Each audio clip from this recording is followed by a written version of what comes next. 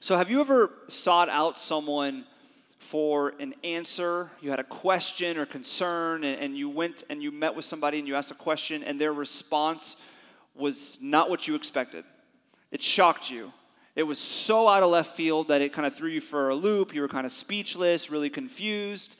I've had many of these experiences in my life, as I'm sure you have as well. And one of them I was thinking about this week is when I was in high school, I decided to take honors physics for my senior year. This was the first mistake. So I thought to myself, I really want to have a nice looking curriculum. I want to, apply to all these colleges the first semester of your senior year, and you want to get into the colleges, so honors physics, that sounds great. So I took it, and then, I went through the whole college application process, and I was accepted before starting my second semester of my senior year. This was a problem. I don't know if you can relate, if you had the same situation where you had already been accepted into college and then you start this last semester of your high school career and you have honors physics. Well, let me tell you how this worked for me. I thought to myself, I'm already in college, all I have to do is pass, right? It doesn't really matter what grades I get because the college is not going to ask. As long as I graduate, I'm good to go. So, I was just kind of going through the class, and physics is not something that I get excited about. Some of you love it. I know some of you are here. You're like, I love physics. It's the best. Not for me. Not for me. And so I was just trying to getting through the class, and we get near the end of the semester, and I calculated the grade I needed to get on my final exam to pass, and it was a 60. And I'm like, I can do that. I have a B in the class right now. I've been doing, fairly decent on some of the exams. And then the professor or the teacher says something to me. He says, listen, for your final exam, you can also bring in a 3x5 note card. And you can write whatever you want on it. I'm like, what? This is amazing. This is all working out. So I wrote all the formulas that I thought were important that he talked about. I wrote them all in the formula. And I thought, listen, I got this card with all these formulas on it. I don't need to study now. Right? The exam was only 10 questions. So I figured, listen, I can get 6 questions right, and this teacher also gave half credit for questions. So I got even more chances here. I got the formulas. I'm good to go. So I roll into the test with this confidence. I'm going to do it. After the test, I'm like, I'm not really sure about this one. So the next day, I get the grade. I got a 10. You're like, you got one question right? I got no, I got 2 questions half right. So I'm in a state of panic, you know what I mean? I need to graduate, I need to go to college, I don't want to do summer school, I got plans, I don't want to retake the test, but I'm probably going to have to retake the test, I'll have to cram, I have to learn all this stuff, I'm going to need to get a tutor, I don't know what I'm going to do, because I'm supposed to be walking in 1 week, and I got a 10. So I set up an appointment with the professor, with the teacher, and I meet him the next day, and I come in, I've been practicing what I'm going to say. I got my questions, I got my concerns, I'm coming before him, and I open the door, and I come in, and he goes, Carter, you didn't do too well, did you? And I was like, yeah, no. And I start saying, I'm so sorry, I think I took the note card thing for granted, I should have done more, and he goes, listen, Carter, I changed your score already. And I'm like, wait, what? He's like, I gave you a 60. I was like, did you know I needed a 60? And he's like, you passed the class. I gave you a 60. I gave you 50 points extra credit. And I'm like, what? I'm like, what is happening? This is not the kind of teacher that does this. And here's what he says. He goes, I gave you 50 points extra credit. I think partly because he didn't want me in his class for another year. But he's like, I gave you 50 points extra credit because when I started the robotics club, the physics teacher, of course, runs a robotics club. When I started the robotics club freshman year, you helped out.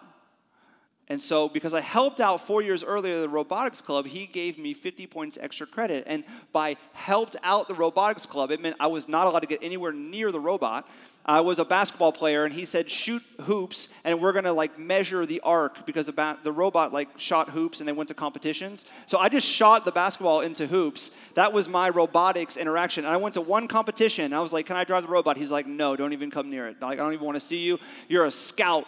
So you just go talk to people and figure out what their robots do. And I was like, oh, okay, I can do that. So pretend like I'm like a spy, But because I did this, he gave me 50 points extra credit. And I'll never forget that interaction with him. I mean, my mouth was on the floor. I was not expecting that response. I was preparing for, who was going to tutor me to take the test. And what was I going to do if I had to take summer school? I had all these thoughts of the way that he was going to respond, and he responded completely different. And it shook me, and threw me for a loop. And we're continuing our series tonight that we've entitled Face to Face with God, and it's encountering the real person of Jesus Christ. Because if you want to come face to face with God, if you want to learn from God, if you want to hear from God, you need to look at God in the flesh, in the person of Jesus Christ.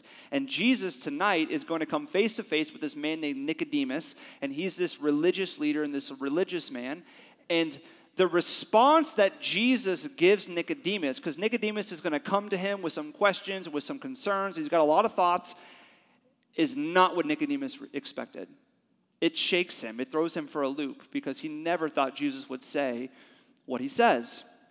So we pick up and it says this: there was a man of the Pharisees named Nicodemus, a ruler of the Jews. So let me tell you a little bit about who Nicodemus is.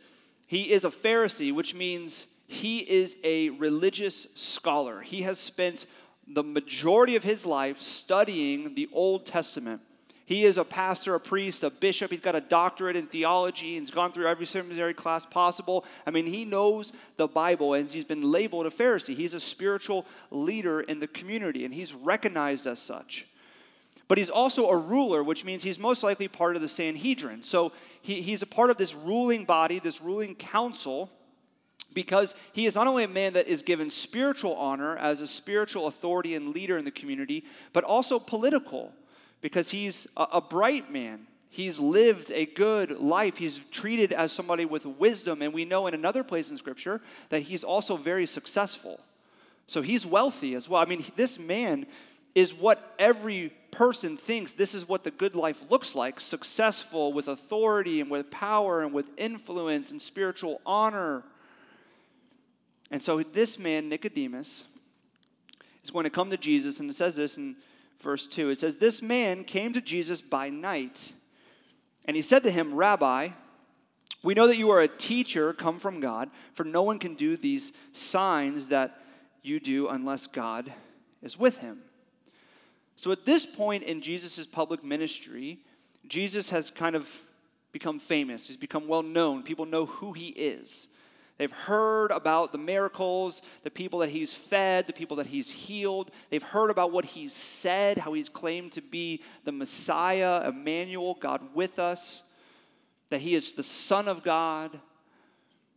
And so Nicodemus, as a man of influence, and as a man that's a scholar of the Old Testament and a spiritual leader, he is going to come to Jesus because he is interested, he's intrigued, he has questions, he has got concerns, he's got thoughts. There's a very interesting detail, I don't know if you noticed it, in verse 2. It's always important when you read Scripture to notice the interesting details that are seemingly unimportant. They're oftentimes very important. It says that Nicodemus came to Jesus when? By night, or at night. And here's why that's important. Because Nicodemus, of a man of great reputation and stature, does not want to be seen with Jesus. So he comes to him at night. You heard the slogan before, nothing good happens after midnight. Hated that. That was always used for curfews. Like, nothing good happens after 9 p.m. What? That's not the slogan. It's midnight, you know? But the parents always try to bump it up to get you to come home earlier. But at night, it's true, at night, sketchy things happen. There's very interesting and shady interactions. People will meet with others at night to be under the cover of darkness so that other people don't see who they're talking to and who they're spending time with. And so Nicodemus does the same thing. He comes to Jesus at night, under the cover of darkness. But it's not only telling you that Nicodemus doesn't really want to be seen with Jesus, but it is also saying something about this interaction or the disposition of Nicodemus in his approach, because the phrase or the understanding of at night or by night all throughout Scripture always has a negative connotation for the most part, right? Judas betrays Jesus when? At night. It says that the disciples, when they went out to go catch fish, they went out at night and they were unable to catch any fish. It says that you're going to stumble when you walk, if you walk at night. The whole idea of night has this negative connotation in different sections of Scripture. And so John, who is the author of this book that we're reading, is saying something. He's saying not only is Nicodemus approaching Jesus at night because he doesn't want to be seen, he's saying that is not the way to approach Jesus. This is a negative approach to Jesus. And so the question is, how do you approach Jesus? Do you approach him at night? You're here this evening before it's actually literally at night. And for some of you, that's a courageous step because you're coming here and man, people may see me. And I don't know, I'm kind of still in the very beginning of the spiritual journey thing. And people may notice that I'm at church, or I may go to work tomorrow and people may say, "What'd you do this weekend?" And you're going to say you avoided the rain and you tried to go outside when it was nice. And then you're going to be like, "And I went to church." And they're going to be like, "You went to what?" I went to church, yeah. Or maybe some of you are approaching Jesus at night, and when someone asks you about your weekend, you say, "I went to the beach, I hung out with friends, and that's about it." Because you don't want people to know that you interact with Jesus. Because you know what could happen. People could think certain things or say certain things. Maybe you've been to a coffee shop before, you've been at work, and you carry a Bible in your purse or your backpack, and you're very careful not to let people notice that you have that with you. Or when you're sitting at the coffee shop, you have a Christian book or you have a Bible that's on the table, and you maybe turn it over so when people are walking by, they don't see the cover and really know what it is. Right, John is saying something, and this is where a lot of us are like Nicodemus, and all of us at one point in time in different places in different seasons of life, we have that understanding that there's a little bit of shame and a little bit of fear to associate and to interact with Jesus, and that's not the way to approach him. We're not supposed to approach Jesus and be full of shame and be full of fear and approach him at night. And so John is kind of challenging even the reader here to say, how are you approaching Jesus? Are you approaching him at night, like Nicodemus? Or are you willing to take a step and say, yeah, I go to church and I'm on the spiritual journey, or I believe and I'm processing these things? And are you walking to Jesus at night or not? But Nicodemus, he goes to Jesus at night. And this is very consistent with many of us at the very beginning. When we begin to interact with Jesus, you go to Jesus at night. That's the same for me, right? I was still checking it out. I didn't want too many people to know. And so he goes, but he's interested, and he's very intrigued, and he's got things that he wants to discuss. And then Jesus launches in verse 3 to something that begins to shock Nicodemus. This is where he gets thrown off, because he doesn't expect this. And Jesus says, "Truly, truly," or amen and amen, "I say to you, unless one is born again, he cannot see the kingdom of God." You're like, wait, what? Nicodemus just said to Jesus, "Rabbi," or teacher, "I know that you've come from God." Maybe you're a prophet, I don't know, but you've come from God because no one could do the things that you're doing unless they would have come from God or that God is with them. And all of a sudden, Jesus is like, amen and amen. And if you want to, see the kingdom of God, you have to be born again. It's like, what? He didn't ask any question about seeing the kingdom of God or being born again, and yet Jesus says that. Why? Because Jesus knows what Nicodemus is there to ask, even before he verbalizes it. He knows that Nicodemus is there as a religious man, and he wants to know, is he living right? And what does he need to do to see and enter the kingdom of God? And so Jesus goes right ahead and he answers the question before he even verbalizes it. And you see, all of us here, there's kind of two camps that you may fall in if being here tonight. One, you believe in Jesus. You've identified with Christ. And you're here to worship, and you're here to come before the Lord. And then the other half, the people that are here, you're here and you're interested, you're curious, you got questions for Jesus, you're beginning the spiritual journey, you're on that. But all of us that are here tonight, we're all bringing questions, we're all bringing concerns, we're all bringing problems before Jesus, right? And here's what is so reassuring, is that Jesus knows the question you're asking, even if you don't verbalize it. You may have questions and concerns and problems that no one in the world knows about except for you. And yet Jesus knows. And he will answer those questions, and he will come to deal with those concerns and those problems when you come before him, when you interact with him, when you listen to him, and when you lay it before him. And that's what Nicodemus does. Nicodemus doesn't say to Jesus, wait, I didn't say anything about being born again and entering the kingdom of God. He jumps right into it because he realizes that Jesus is answering the question that he wanted to ask. And he said to him, well, how can a man be born when he's old? Can he enter a second time into his mother's womb and be born? You see, Nicodemus is being sarcastic here, right? Like, he is a religious man who has lived his life by achieving. He has achieved influence and success and power and authority and spiritual honor by doing things. He is religious. He has followed the right steps. He has done the right things. He has removed the right things.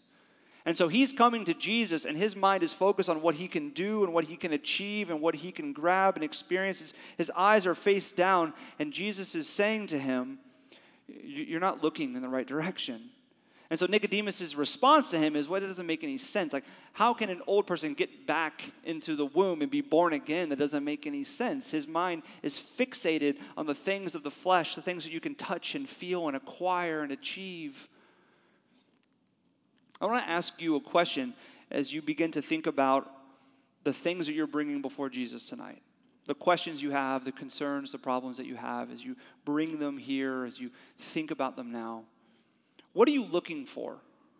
When you come before Jesus, even this evening, what are you looking for? But because I think a lot of times we're like Nicodemus, right?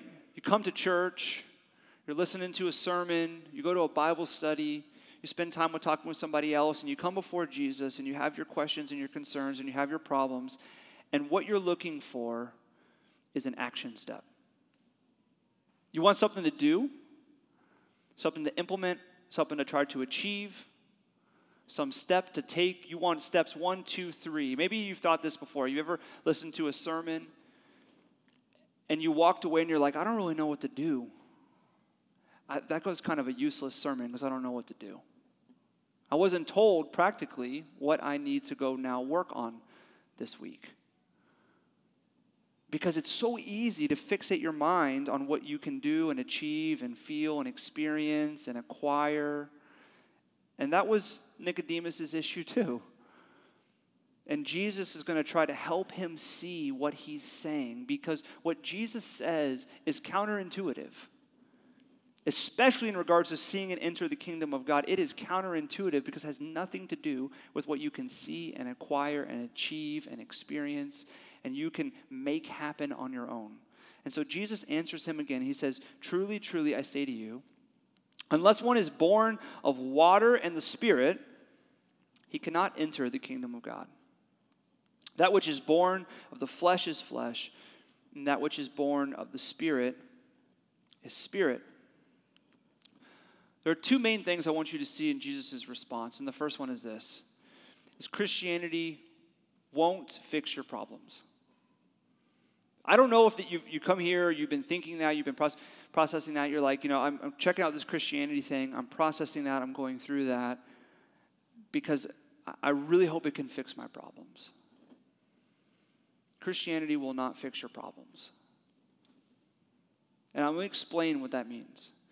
You see, there's this critical juncture in the American church right now that we're at, where the gospel of grace is being confused or distorted with the gospel of breakthrough, personal breakthrough. Here's what I mean by that. What does the gospel of grace mean? Gospel means good news, and grace means free and unmerited favor. So the gospel of grace is the good news that God is going to give, and he gives free and unmerited favor. You're like, how is that being confused or distorted? Because there's a message out there. Maybe you've been motivated by this, or you've been thinking this, or you're bringing this here tonight, and you think to yourself, this is what you've heard. God wants to give you grace. He wants to pour out his favor upon you. He wants to bring blessing in your life, but you have to access it. There's something you have to do. There's something you have to give. There's some way that you have to begin to change or work on. And once you do this, step 1, 2, 3, or you take this action step, then you will receive the favor and the blessing of God. And sometimes this message, this gospel of like a personal breakthrough, is overt, right? It's like this. send me $100 and I'm going to send you some oil in the mail, and then you're going to pour it on your checkbook, and then all of a sudden your bank account's going to double, right? Sometimes it's overt. That you just got to do some things, and then God is going to bring blessing and favor. Or sometimes it's like this, as if you help fund my 4th jet, right? You help fund my 4th jet, once I get it, then you're going to receive a double portion. Because God is in the business of personal breakthrough. As long as you do the certain steps and you do what I'm saying, then you can achieve that. And sometimes it's a little bit more muddied, where it's like, sounds a lot like this. God loves you, and he's poured out his grace upon you, but there are certain sins and there's certain behavior that God is not okay with. And until you kind of work on yourself, and until you fix yourself a bit, and until you do some certain steps to kind of clean yourself up, you're going to miss out on the blessings and the favor that God has for you, and he may remove them altogether. It's more overt.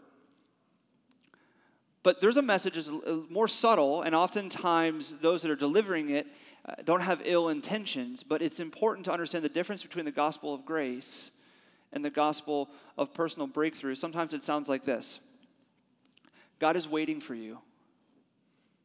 He wants to give you blessings. He wants to pour out his favor upon you. He wants to bring you victory.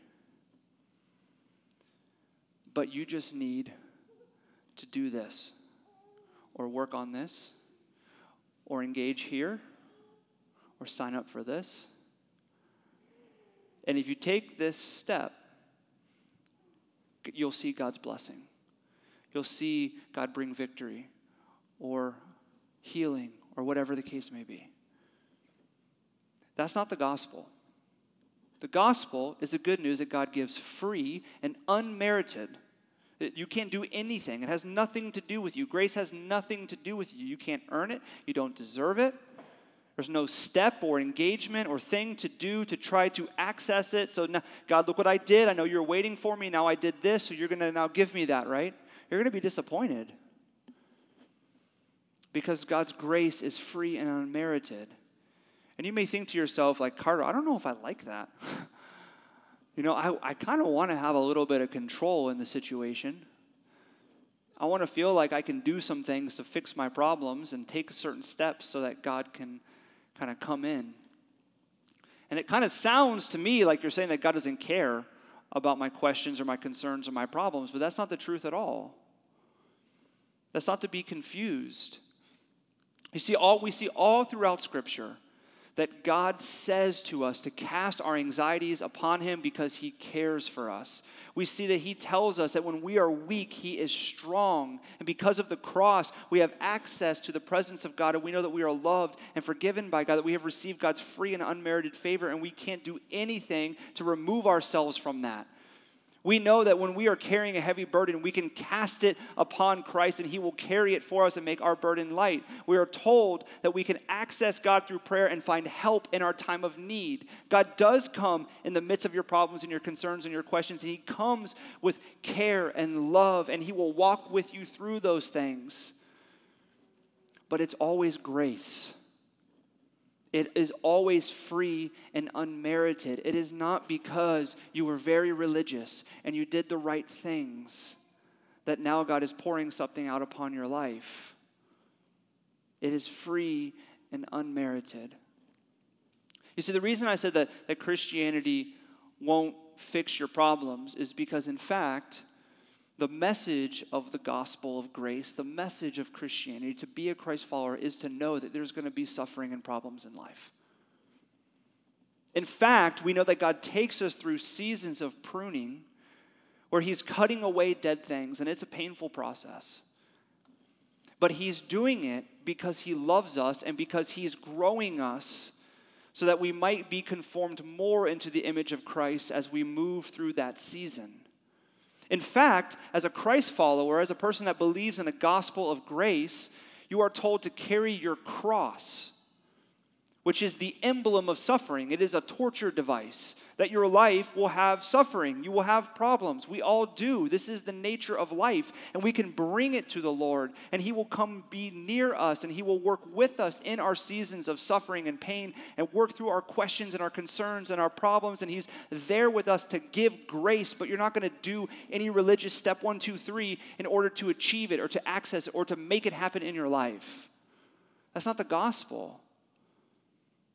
The gospel is that God gives free and unmerited favor to you because Christ has done what you couldn't do.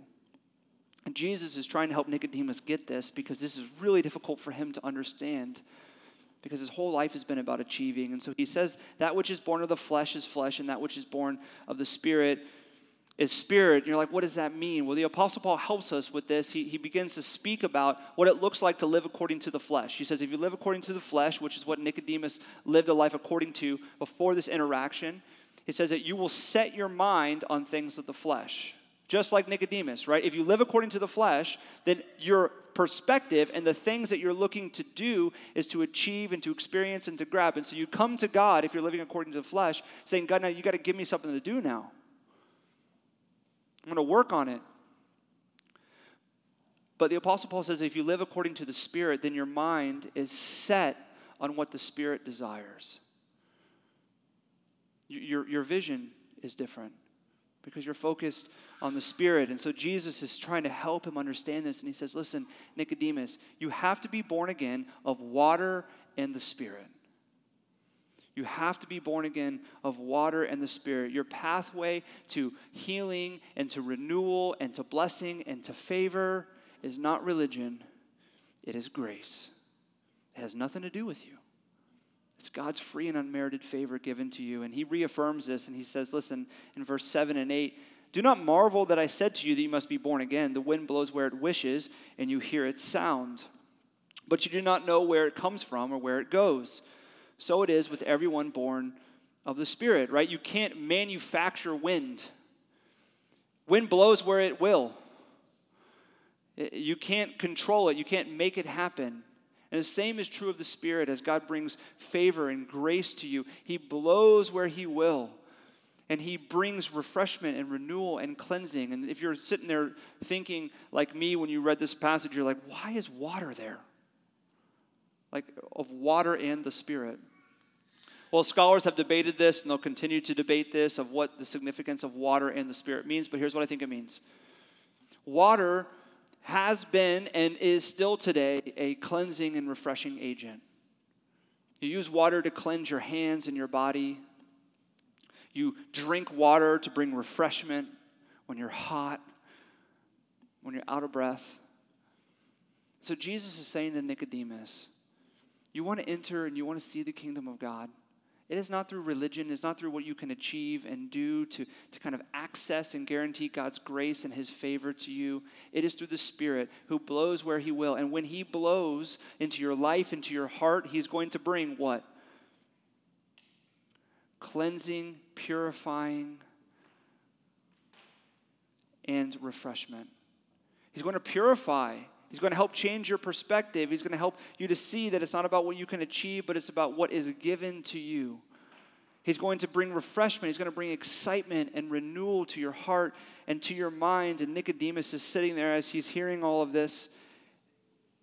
And he says to Jesus, how can these things be? It's like what I said to my physics teacher, like, how can this be? What? This brings me to the second thing that I want you to see from Jesus' response, is that grace isn't found through religion. And you saw that in the first response, but I want you to see what Jesus says here. He looks at Nicodemus and he says, are you the teacher of Israel and yet you do not understand these things? Like you have spent your whole life reading the Old Testament and being a scholar of God's word, and you missed it. You thought that grace and God's favor and His blessing, His refreshment and His renewal was going to come through what you could do and the action steps that you take and how religious you are. But you missed it. And then Jesus, being merciful and gentle with Nicodemus, he takes him to a very familiar passage that Nicodemus would know really well, that he's probably read 1,000 times in his life. And he brings him here because he wants him to see what he missed. He says this in verse 14 and 15. And as Moses lifted up the serpent in the wilderness, so must the Son of Man be lifted up, that whoever believes in him may have eternal life. Jesus is recalling this story from the book of Numbers, where the people of God are in the wilderness. They have been freed from slavery in Egypt. They have crossed through the Red Sea, and they're going on this journey in the wilderness, and they're not happy about it. They don't like their situation. They don't like what's happening. They don't like their food. They're complaining about everything. It says that they're speaking out against God, and they're speaking out against Moses. And they literally say, like, we're done with this. We might as well just go back to Egypt and be enslaved again. Like, we don't like what you're doing, God. We don't like how this is working out. We don't like our food. They're focused on all the things that they can feel and experience and manufacture on their own, and they don't like it. And so God says, okay. And so he sends serpents to their camp. Can you imagine that? That's terrifying. You wake up in the morning and there are snakes everywhere. Whew, I would have run right back to Egypt. Hot second. But the serpents are in the camp, and all these people get bit by the serpents. And now it's like a real state of panic because they've just got bit by poisonous serpents, and so now they're cursed. They're going to die because they don't have any way to get the poison out. They don't have any medication. They don't have anything. And so in that moment, when they recognize that they're cursed and they can't do anything to save themselves, they get it. And so they go to Moses and they're like, we are so sorry. We're telling God that we're sorry. We're going to repent. We're going to ask for forgiveness. But can you go to God and ask, is there anything that can happen or we can do in order to not die? Because we've all been bit by snakes now. So Moses goes to God, and he goes to God in prayer, and he says, listen, God, can you show your grace? Can you pour out your grace upon your people and bring healing and life and a removal of this curse? And God says to Moses, yes, but here's what you're going to have to do. You need to tell them that you need to start doing this. Here are their action steps. Step 1, 2, 3, do this, do that, go here, don't go there.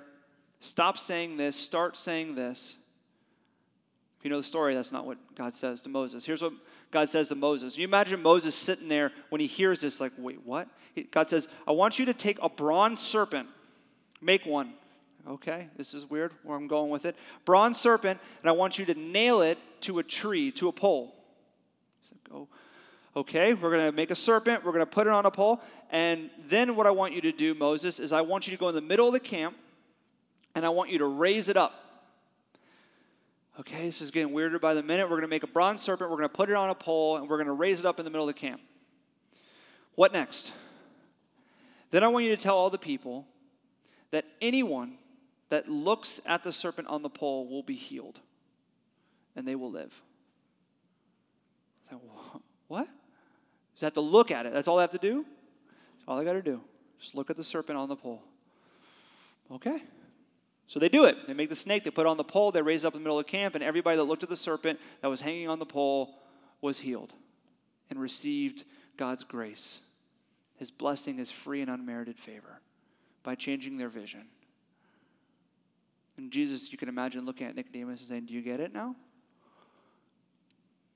And he says to him, so must the Son of Man be lifted up, and whoever believes in him will have eternal life. See, what he wants Nicodemus to see, which is what he wants us to see, is that grace is not found in religious activity.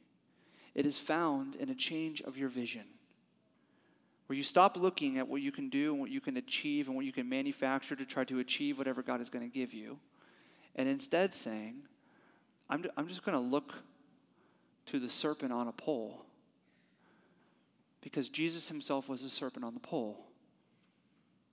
He was the emblem of sin. He carried sin on his shoulders. Galatians tells us that he became the curse for us.